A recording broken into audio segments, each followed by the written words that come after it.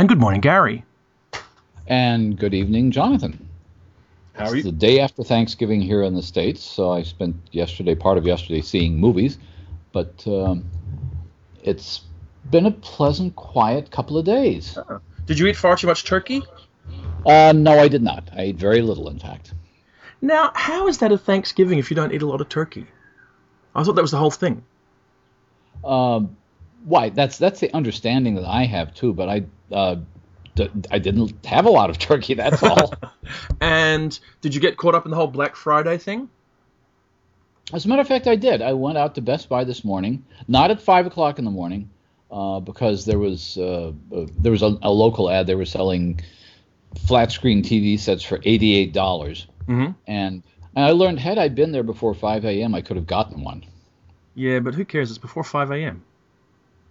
Sorry. Well, this is one of the things I do about the Black Friday, which is an interesting phrase because for decades when I was growing up, Black Friday meant the day in 1929 when the stock market crashed. Yeah. Now it means the day after Thanksgiving. Sophie, do you know what Thanksgiving is? Yes, it's a festival. Okay.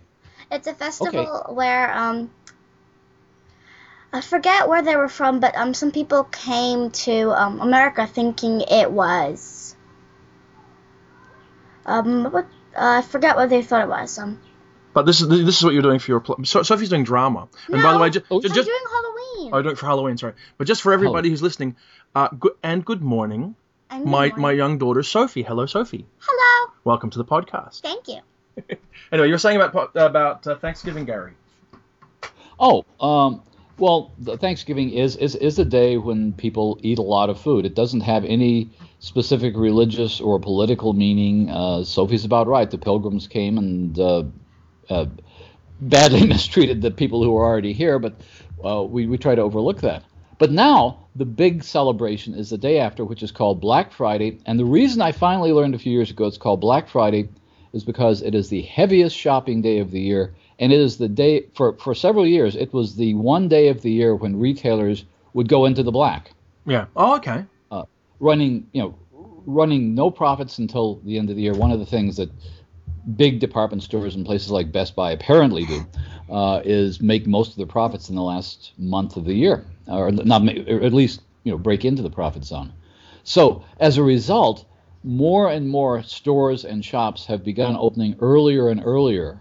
And having what they call doorbuster deals, where some of them were opened at midnight, and there were. I was at the Best Buy store today, and the guy told me that by 8 o'clock this morning there were several hundred people in line, and those were the people who were still in line after the store had been open for 6 hours. Yeah. So there are these phenomenal bargains, usually on really cheap, awful stuff. Mm-hmm. But everybody has to go out. So I went out to Best Buy. I bought a cheap TV set just because I felt like I ought to. I mean, it's like it's almost like not having marshmallow bunnies on Easter. You have to buy something on the day after Thanksgiving. Okay. But I did not do what the other people did, because one of the things I did a long time ago in terms of bargains was calculate how much is my time worth.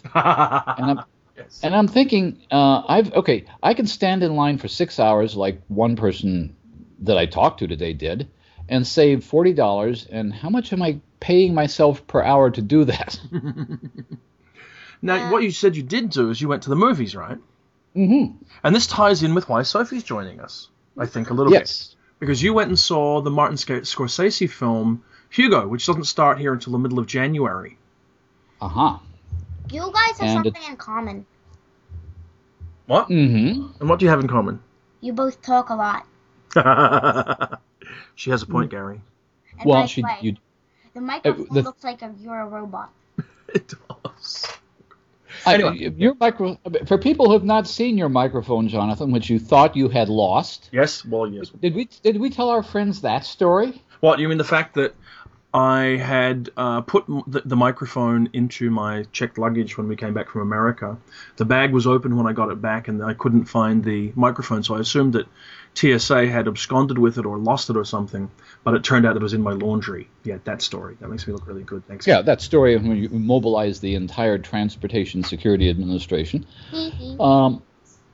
But Anyway, it's a lovely microphone, and Sophie is exactly right. It looks like it ought to walk and talk. It does. It's like a little small robotic probe. Actually, technically, it is talking right now. Well, no, it's listening.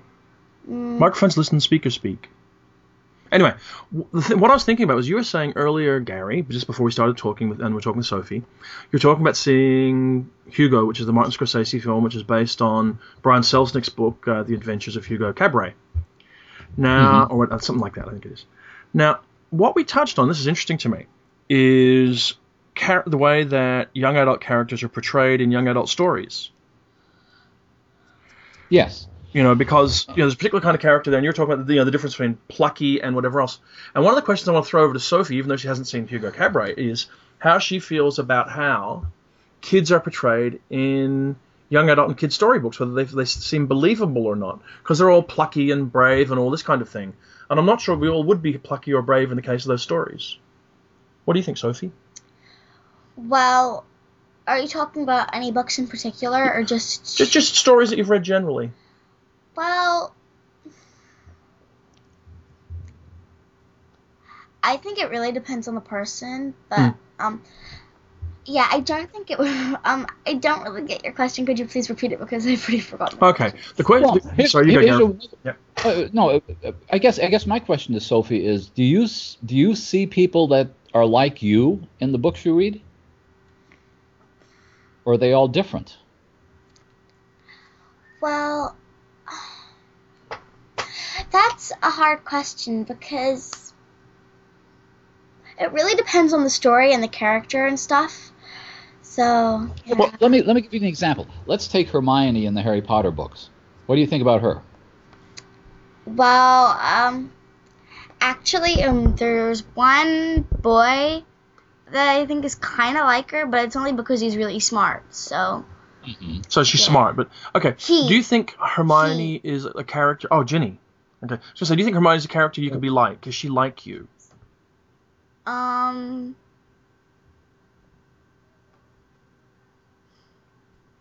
She does really well.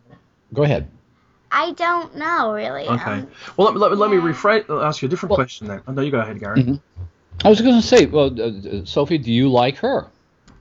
I like that character, but I don't know if I can act. I think I can act her out a bit, but it's like and make kind of an impression, but not my real personalities. So she's not like you. Her. Is she someone that you might like to be like? Partly, but I don't really want to be as bossy as she is in the first book. Yeah. Well, that's understandable. Even though I know some people are far more bossy, don't you, Gary? I know a lot of people like that. But here, Sophie, did you start reading the books before you saw the movies? Well, actually, what happened was, after family movie night, I watched the first movie. Mom and Dad showed it to me, like when I was quite young, and I didn't understand it, and I just didn't really like it or anything. But then one time after family movie night, Dad told me that Raina was reading the books. This is her cousin. Yeah, she's my cousin, and I was like, I started reading them. It was like a challenge, wasn't it? If your cousin could be reading them, then you should read them too. Yeah. Well, that kind of is my question, because when you started reading the books, then did you just see Emma Watson whenever Hermione showed up in the book? I more picture. Well, I imagined her like that, but I imagined her more orangey. What do you mean by orangey? Orange. Okay. It's kind of crazy. It's kind of a weird description, but I imagined her orangey. Okay. Do you find now when you read Harry Potter, you only see the actors from the movies, or do you still see them the way they are in the book?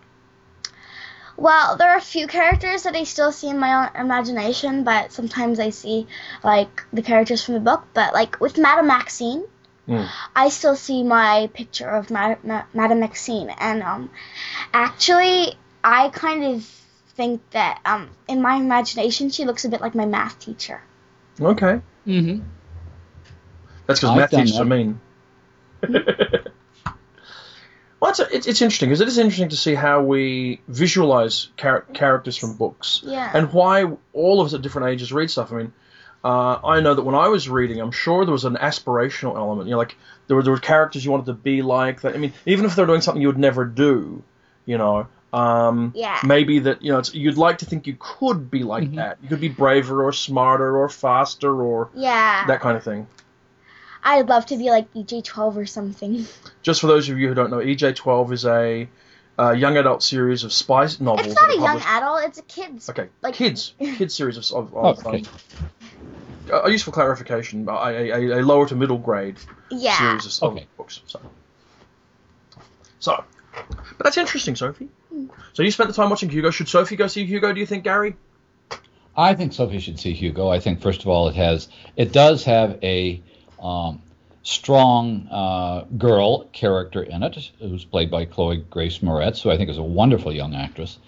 And she's not the central character, but she is, and this happens a lot I've seen in movies that have boy-girl thing, sort of non-romantic boy-girl relationships, because you're not dealing with that age group, is that she's not the central character, but she essentially causes everything in the plot to happen. Okay. In other words, she becomes an agent, to use the lit crit term, that without which the boy hero, who is at the beginning very bland and very shy. The basic plot of the story is that this young boy takes care of all the clocks in the Montparnasse train station in Paris. It takes place in the 1930s. And his father had died in a fire, and his alcoholic uncle has disappeared, but they've taught him how to take care of the clocks. So he hides in the walls and the ceilings and the clockworks of this immense train station, and tries to hide out from the comical security guard who's always on the lookout for orphans. And basically that's his life until he meets this girl. And the girl turns out to be, I'm giving away the entire plot, but what I'm giving away is one of the things that the director, Martin Scorsese, really, really wanted to do in this. And I gather it's also in the book, that she turns out to be the granddaughter of Georges Méliès, the first science fiction filmmaker, the inventor of special effects, who's played by Ben Kingsley. Mm-hmm. So without her, this entire connection, the clockwork, there's a wonderful automaton in it. There are lots of little wind-up things. It's a very steampunky kind of feel. And the entire plot depends on bringing this boy with his automaton together with Georges Méliès, who's an aging toy seller who feels he's been forgotten. And none of that would happen without the girl. Ah. And I haven't done this with the Harry Potter books, but I wonder how much stuff... I'm just thinking of the movies. I've not read all the books. But I was thinking, how much of the stuff actually happens there because Hermione does something? I think quite a lot of it, doesn't it, Sophie? Yeah, but I'm just going to say, if you watch the movies, they miss out on quite a lot of the details in the books, so you should really read the books. Oh, you should say that to all of my grandkids, please. I'm glad to bring you over here to say that to them. Where did you stop reading, Gary? I stopped reading after the second one, actually. I got a bit further on. I got to about book 4, I think. But Sophie read all the way to the end, didn't you? Well, I liked them. Well, that's perfectly fine. That's what they're there for. Sorry. Well, Sophie, sometimes people like your dad and me, when we stop reading something, doesn't mean we don't like it. Sometimes it means we have other stuff we have to read. And you just get bored sometimes. Yeah. Dad sometimes. Bored. Sometimes you get bored. But Dad Gary's got bored. Well, I did get a little bit bored, actually. You said you got bored. Tell you what, there is something we should talk about. That's I'm going to recommend a book to Sophie right now. You are? Yes. The book I'm going to recommend, I don't know if you remember it, Gary. Did you ever read, and I'm just looking for the title of the book so I don't get it wrong. Did you ever read Dragon Singer by Anne McCaffrey? That's one of the later ones, I believe, isn't it? It's the Dragon, I think they call them the Harper Hall series. It's that trio of young adult books about Meneley. Oh, okay. Dragon I don't Singer, think I read that. Dragon Song and Dragon Flight. Does it have a girl? Yes. Is she plucky? I don't know if she's plucky. If she's not plucky, then I'm not reading it. Oh, she's got to be plucky now? Mm-hmm. See what's happening, Gary? They've got now it's plucky is mandatory. We were talking earlier as well about how there's this whole thing about plucky, right? And I was very happy to read a piece with Delia Sherman talking about writing her new novel, The Freedom Maze, which came out from Small Beer Press a little while ago, as you know. It came out at World Fantasy, actually.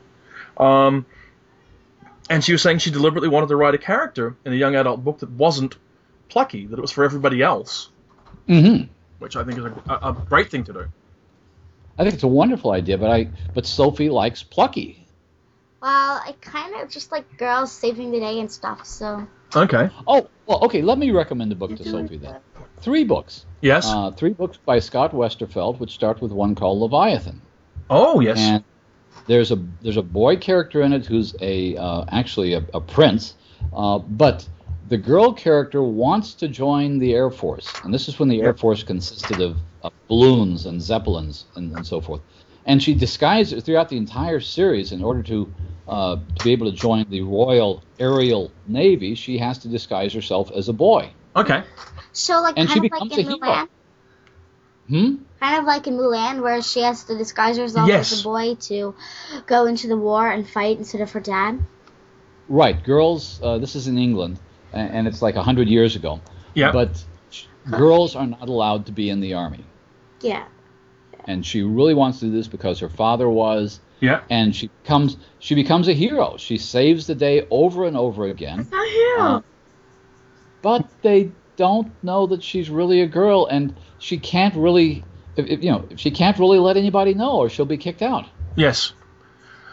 Now, do you think that they are the right age for my 10-year-old Sophie, or are they maybe a year or two away, do you think? I'm very bad at judging that because I have. I would think that it would be worth trying the first one. Okay, well, I've got Leviathan on the Kindle, so maybe Sophie could check it out. Yeah. What do you think, Sophie? Interested? Maybe. Don't sound too interested. Well. Well, Sophie, what do you like girls to do? Because in this one, she gets into a war. She helps save the airship from being attacked. She rescues people. She does all kinds of adventurous things. This is the worst. Keep talking. Keep going now. Well, I don't know. I don't know. Yeah, it's hard. I kind of like girls to be like saving the world, but like I'm not really into the whole army thing because I just don't believe in that stuff. I don't really like that kind of stuff. So yeah. Right. Well, there's not a lot of army-like stuff in it, but there's a lot of adventure story stuff in it. Who's your favorite girl character in all the books you've read? Okay, now that's just hard. Yeah, it is. You've read a lot of books, I know. Yeah, well, I like Lucy, I like Emma Jacks, and I like Hermione Granger. Those are...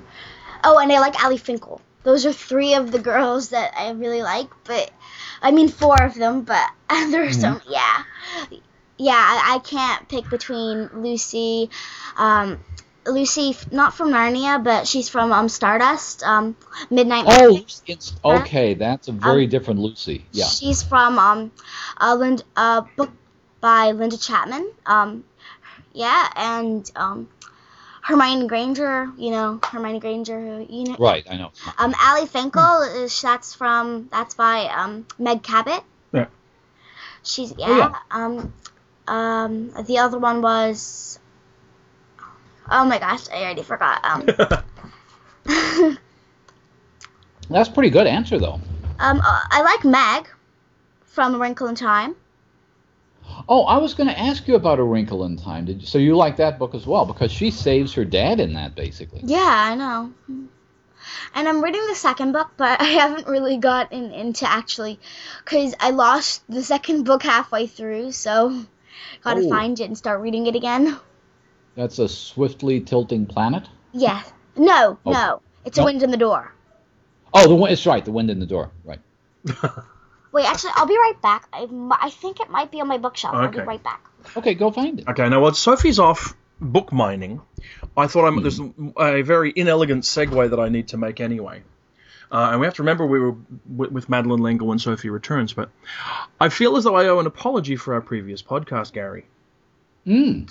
And the reason I feel a slight need for an apology is what I find is when sometimes you get onto a topic and you're talking about it, sometimes, particularly on a podcast when you're tired, what you will do is you will repeat yourself again and again. And I've certainly done that. And when we got to talk about... Yeah.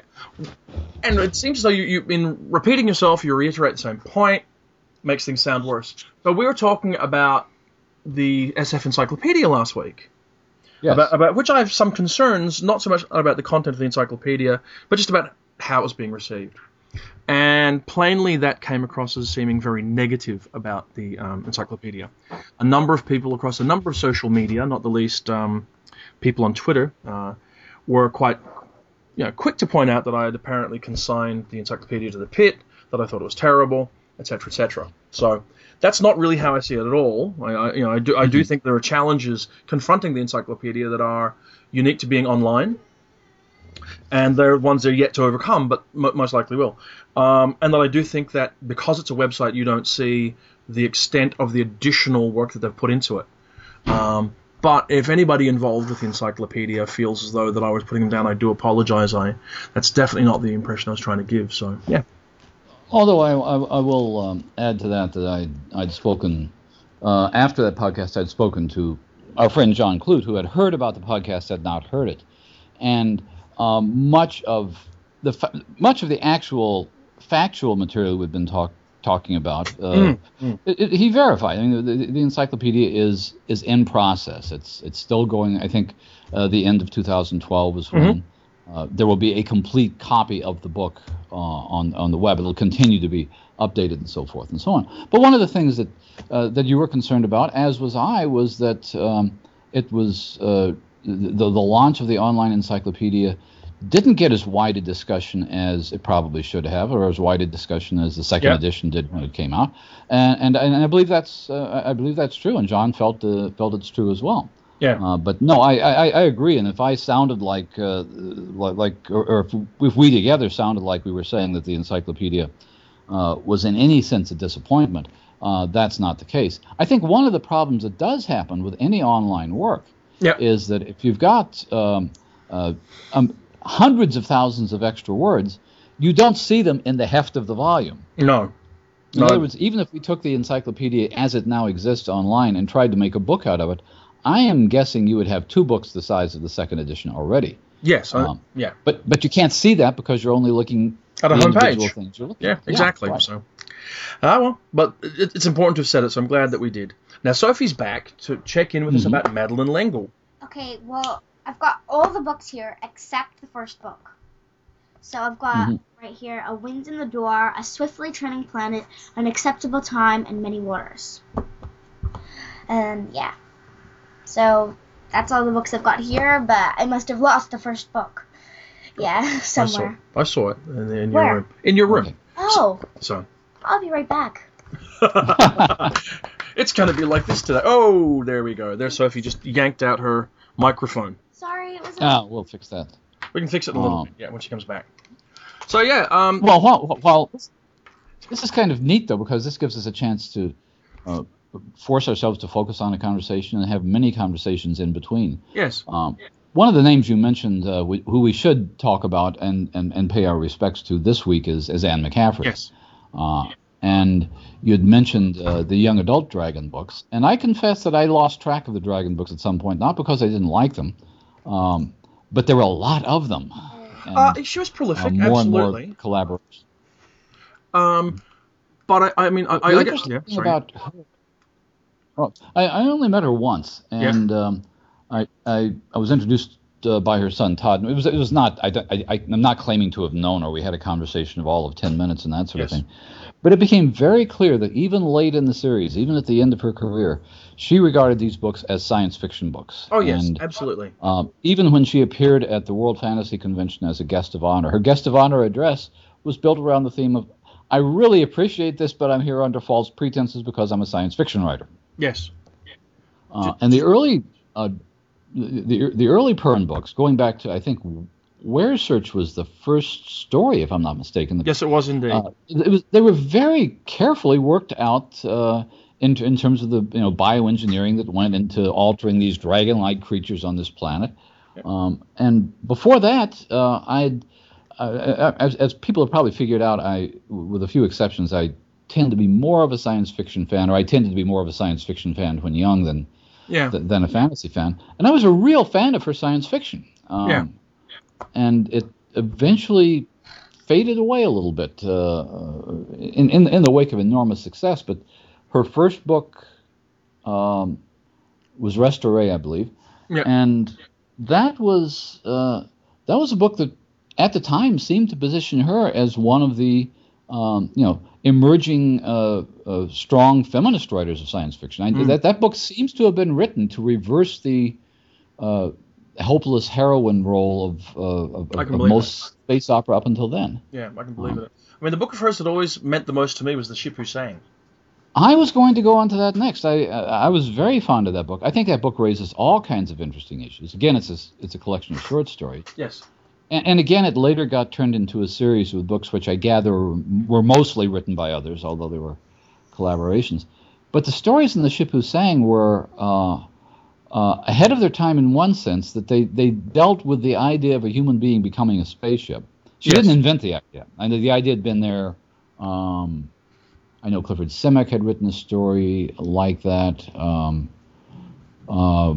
Frank Herbert, Destination Void. So the idea of brains as spaceships weren't new. But the idea of brains as spaceships that developed as characters, and she eventually turned that novel into a romance. And I thought it was also a novel that had a great deal to do with artistic expression. Very much. Because the woman, Helva, turns out to be a singer as a spaceship, and it's full of allusions to Ravel and music and art and this sort of thing. Yes. And it just struck me as a fascinating idea that I don't know if it got developed in the later books, because I don't know if this ever happens to you when there's a book that you're very, very fond of and then people start coming out with sequels to it, even if the original author is involved.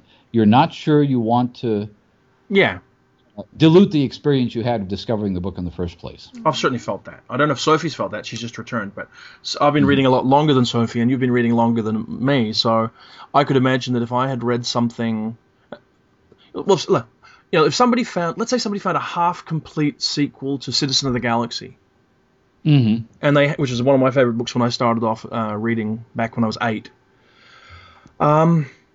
If somebody were to hand that, I don't think I'd want to read the half-complete version. Never mind the version that you would get to when you handed it off to somebody else, and let them have a go at it. It's like I think I would be happier to leave it alone. And I don't know how Sophie would feel since she's back if in say 10 years' time J.K. Rowling were suddenly to write Harry Potter 8. Wow. Okay, she'd like that. Okay, she'd like that. Okay. I found the first book of Wrinkle in Time, by the way. Oh, good. Excellent. Now I've got the whole set here. Yes. So now there's no excuse for you not reading A Wind in the Door. There was a film made for television here in the States of A Wrinkle in Time. I know, I've watched it. You've watched it? Okay, that was going to be my question. Have you seen it? On YouTube. Yeah, part 1, part 2 on YouTube and stuff. So, yeah. Do you like it? Did you think it was a good interpretation of the book? It's not how I imagined it. I just have to say, it's not how I imagined it at all. How so? What was different? Calvin didn't have red hair. Mm-hmm. Mm-hmm. I always imagined Meg's hair a lot darker. Yeah, it was just different than I imagined it and stuff. And I don't really remember it anymore or anything, but yeah. I don't remember the movie that well either, and I don't remember liking it as much as I'd like the book. But that's the question I was getting at. When you read a book first and then see a movie, you're sometimes surprised that the movie doesn't look like what was in your mind. Yeah. I'll give you another example. I don't know if you've read this book either, but they made a movie out of Neil Gaiman's novel Coraline. Mm-hmm. And Coraline is a very specific set of images that I had in my mind, and I later found out from talking to Neil, a very specific set of images that he had in his mind, which looked nothing like the film that was eventually made by Henry Selick. Henry Selick, thank you. But there was a certain point at which the movie took over, and I thought, okay, I'll go with this. It's not what I'd imagined, but it's consistent, and it's really scary. Sophie, you didn't see Coraline, did you? No, I'm not allowed to see it, but I've heard of Coraline and I've heard of the book, and actually I'm kind of interested in reading the book, but I know I'm definitely not allowed to watch the movie right now. It is a bit freaky, I think, in places. I will say, and this is a question for both of you, when somebody adapts one of your favorite books as a movie, do you want it to look just like the book says, or to be as different as possible, so that you can keep the movie and the book as separate things in your mind? That's a very good question. I hope Sophie has a better answer than I do. See, I kind of think, what do you think, Sophie? I kind of think I'd like them to be different.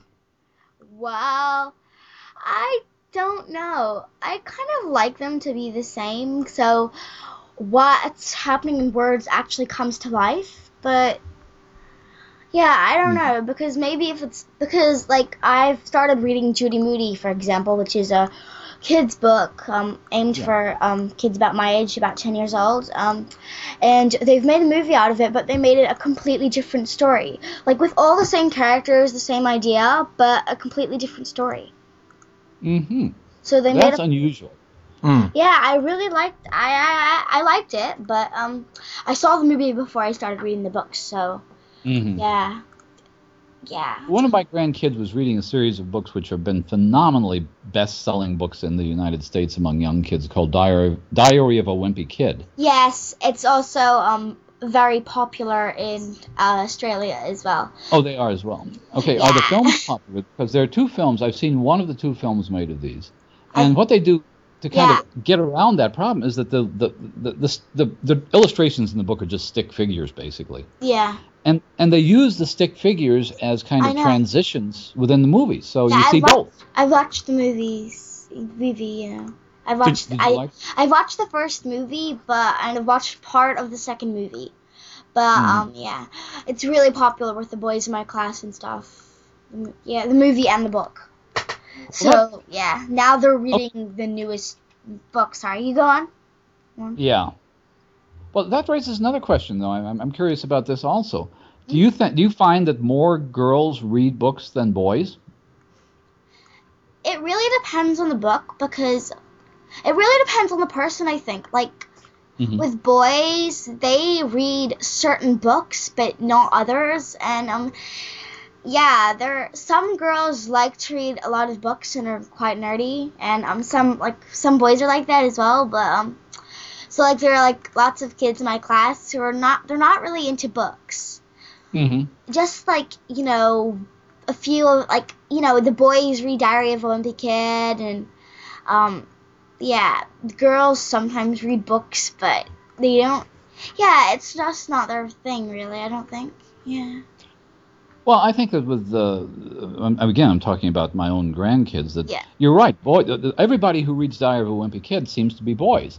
And one of the interesting things about those books, in terms of what Jonathan, in terms of what you were saying earlier, of people who aren't plucky and spunky, those are books about a kid who just makes one mistake after another. Yeah. And I think one of the reasons they're popular is because kids recognize themselves in them. They recognize the embarrassments and the betrayals and the things that they do. So that could be part of the appeal. But on the other hand, when I get to the Harry Potter books, for example, or even when I get to a series of unfortunate events, the Lemony Snicket books, everybody I know who reads them are girls. Really? That's interesting. Well, actually, I can't agree with you, because some boys in my there's this boy in my class. He reads the Harry Potter books. Yeah, and actually, I think Harry Potter is quite popular with boys sometimes. It might be. Yeah, because I know a lot of boys who really like Harry Potter. So yeah. Okay. Well, that's good. So there. Some boys like Harry Potter. So there. It may very well be the case here in the States as well. I'm dealing with a very small sample of kids, many of whom, as you say, don't read anything, or they read sports books.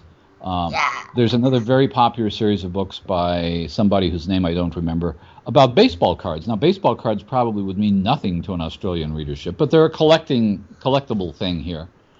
And it's actually a series of fantasy novels about a boy who, when he gets a certain baseball card and holds it in between his thumb and forefinger, he's translated back in time to the time and place where that baseball player lived. They're time travel stories. Okay. And they appeal only to boys because girls very rarely collect baseball cards. Yeah. There's one book I read. It's actually a New York Times classic. It's called Mrs. Basil E. Frankweiler's Mixed Up File. Crazy Mixed Up Files of Mrs. Basil E. Frankweiler. No, it's the Mixed Up Files of Mrs. Basil E. Frankweiler. It's the same book on a variant way, but yeah, Sorry. you got there. I think it's okay. And it's about this boy. He doesn't. It says that he doesn't collect baseball cards. He just saves up. He never spends a coin. And and his sister takes him on this adventure to the Metropolitan Museum of Art, and they live there for almost a week. And they find themselves in this art mystery, and they find out that they go to this lady, and I really like that book, and I think it can appeal to boys or girls. There are some writers who appeal to both easily, and you mentioned something about living in the Metropolitan Museum of Art, and that's an interesting theme that shows up a lot, it seems to me, in children's literature. It's one of the themes of Hugo, the movie Hugo, which of course is the invention of Hugo Cabret, a child living secretly in a big building, in a big public building. In that case, you mentioned the Metropolitan Museum of Art. In this case, it's a train station in Paris. Very popular series of girls' books. They were marketed certainly as girls' books called Eloise, about a girl who lives in the Plaza Hotel in New York. Eloise. It's a cartoon TV show. Oh, it is? Yeah, that sometimes I actually watch. So yeah, and we actually when we were in Manhattan, we came across a shop, the hotel, and downstairs there was an Eloise gift shop. Oh, it doesn't surprise me at all. No, me either, actually. There also was a writer who was popular several years ago named Richard Peck, who had written one of his many young adult novels, or middle grade novels, I guess, was called Secrets of the Shopping Mall, and it's about kids who lived in giant shopping malls overnight and just hid out, and they had their own little community and so forth. Wow. So I don't know if that means anything, but think about it. There are movies about kids living in museums, kids living in train stations, kids living in shopping malls, kids living in the Plaza Hotel. I think I'm fine living in my house. I was going to say, do you ever want to just? I mean, seriously, when you go to a big shopping center or something, or a big museum, do you ever think what it would be like to just sneak off and see what it's like at night? I've thought about it, but I've never actually wanted to do it. It would just be scary, I think. Just going out into the world by yourself overnight with no one around or anything. I just think it would be kind of scary. And what if you did? Yeah. What if you had a bunch of friends that did it with you? I don't know. Yeah. It's hard. It's really hard because, I've only actually ever really had a friend sleep over twice. Once at my friend's house and once at a camp. So, I'm not really used to that kind of thing at all. Yeah. So that'd be kind of scary to you. Yeah, it would be.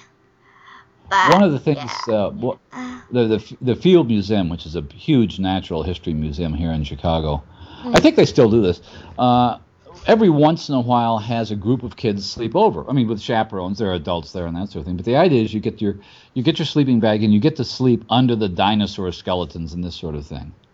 And the kids say it's really, really great until you wake up in the middle of the night and see this gigantic tyrannosaur staring down at you. They didn't like that. I could see that being kind of scary. Once at the camp, we actually slept at the zoo, and I did not sleep. Oh, I can imagine. No, we weren't in the cage of the lions or anything, but yeah, we were there was this little cabin thing, and we all got these prop up beds, and we all bring our sleeping bags, and we slept on the beds, and I was up all night. Yeah, I'm sorry. Oh, it happens. no, don't. I'm actually used to staying up late and stuff because I like to stay up late. Because you're a kid. Terrible. Let me mention another favorite children's book. There's a writer here, and again, I'm always curious to find out who transfers to England or Australia.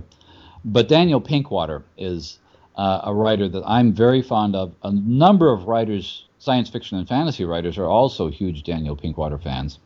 And his most famous novel is called Lizard Music. Mm-hmm. And one of the characters in Lizard Music wants to stay up late. He just wants to stay up later. And one night his parents are out and he manages to turn on the TV set at midnight. And of course there are all kinds of secret programs that nobody knows about. There's a band of lizards that make music out in the middle of Lake Michigan off the coast of Chicago. And they broadcast it on television, but only late at night after all the kids have gone to bed.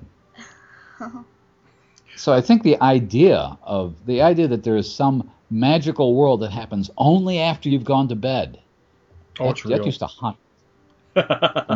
Now, we have a copy of that in the house, but Sophie's not read it. Well, actually, there's a book, it's called Stardust by Linda Chapman. I mentioned that earlier. And it's actually about this girl, and so like her friend had moved away, and someone else had moved next door, and they just happened to be a Stardust spirit. And wow. Like, really? Yeah, and like they end up telling Lucy that Lucy ends up to help. They end up helping Lucy discover that she's actually a Stardust spirit, and then after that book, in the series, like they're always they're like staying up, like, cause Lucy goes out after her parents have gone to bed. Mm-hmm.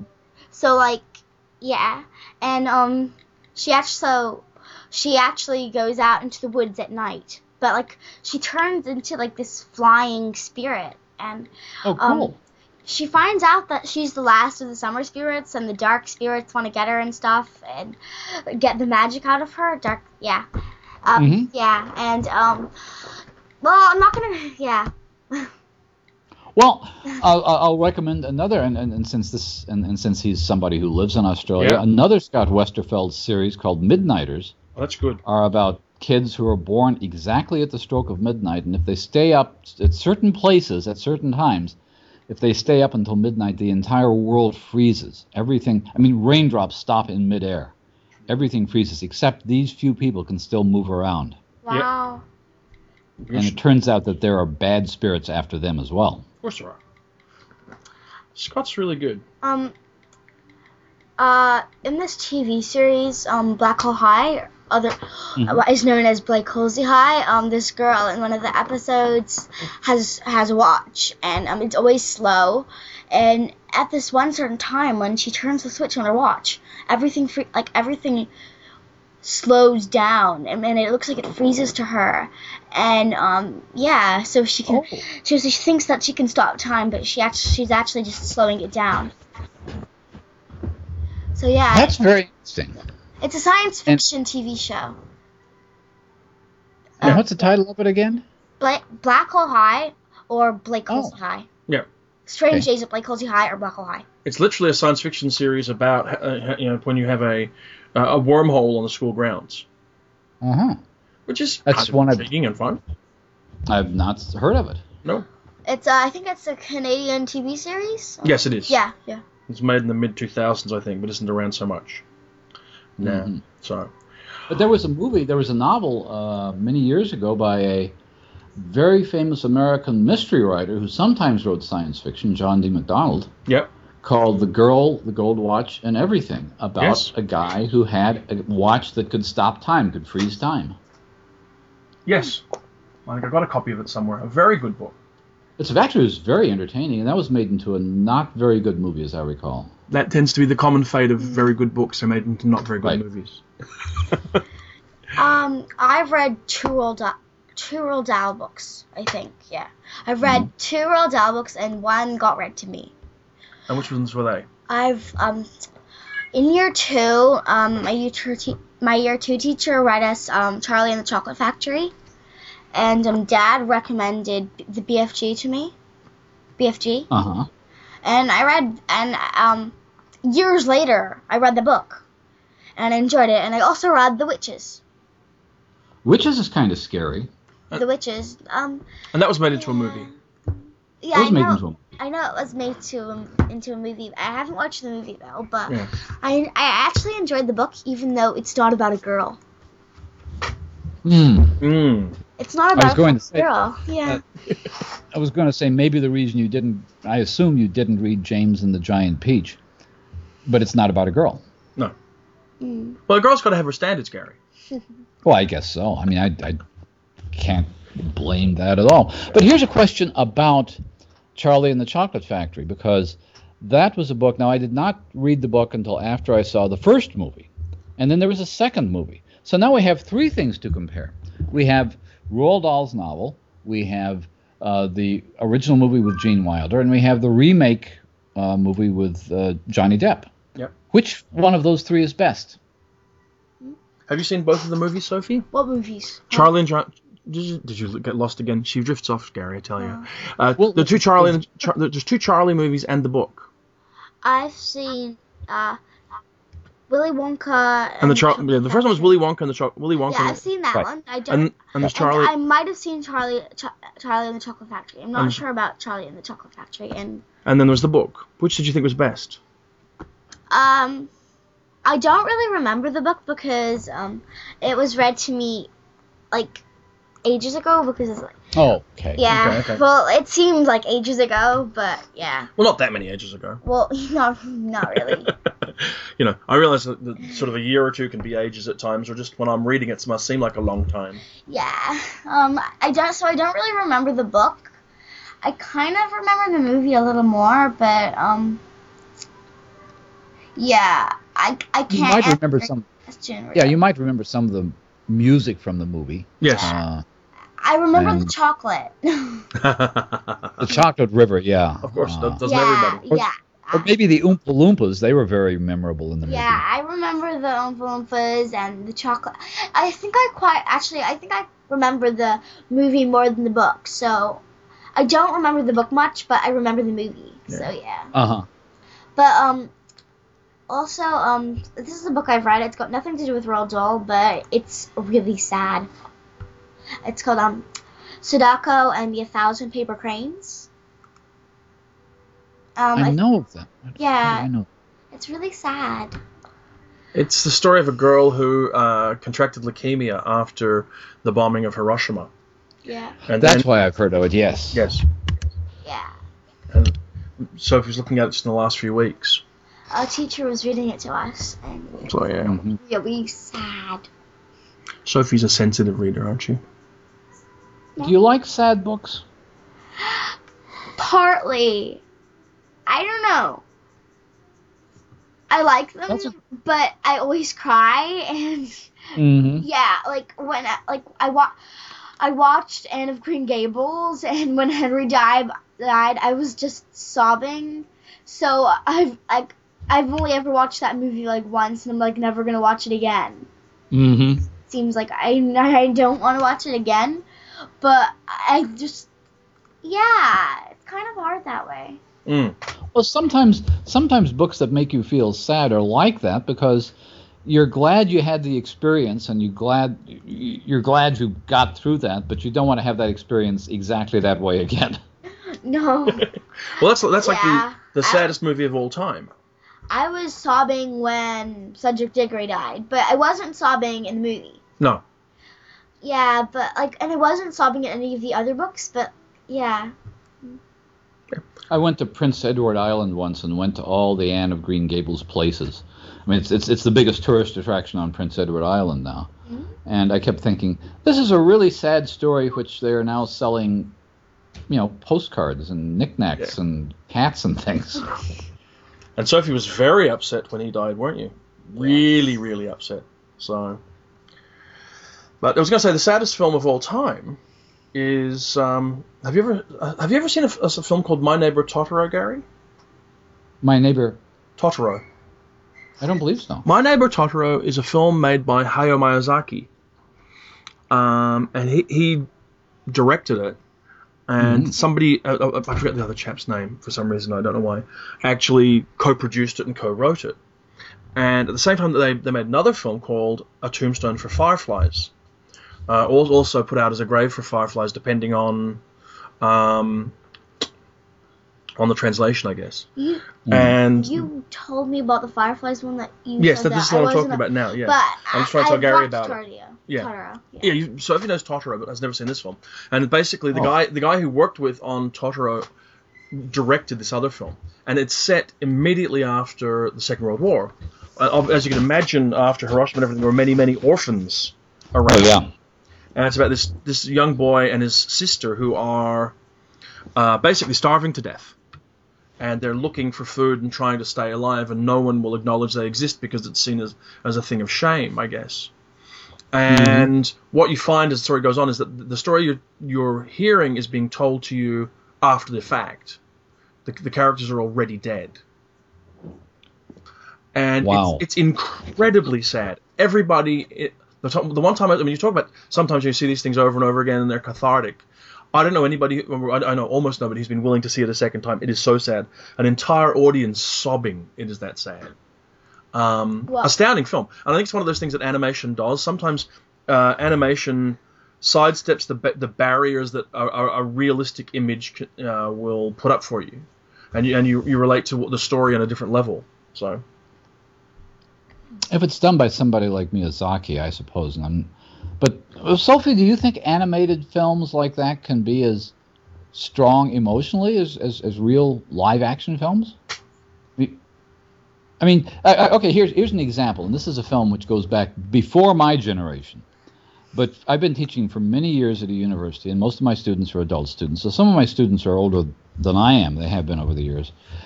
And every few years, I will ask them what the most upsetting moment they've ever seen in a movie is. And I'm expecting, when I first started this, I was thinking there'd be a scene from a war movie, there'd be a scene from a gangster movie, there'd be a romantic death. The scene that came up more often than any other single scene was in the film Bambi. Ah, yes. Bambi's mother dies in a forest fire. Yeah, I've watched Bambi. It's really sad. Did it upset you? Because I'm curious, because that scene has been upsetting kids for about 70 years now. Yes, it upsetted me. But I think that cartoon films can be as sad as real live action ones.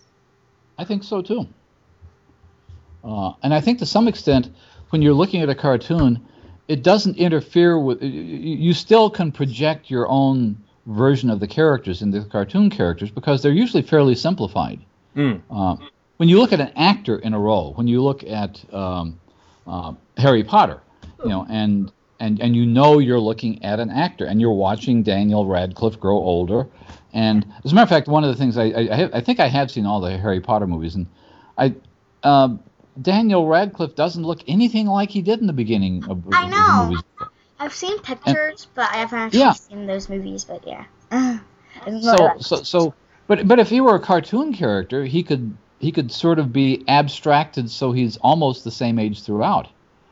So what I'm saying is, when you look at a movie, you put something of yourself into it. But when you look at a cartoon, which doesn't have as much detail or as much, it's not a photograph, obviously.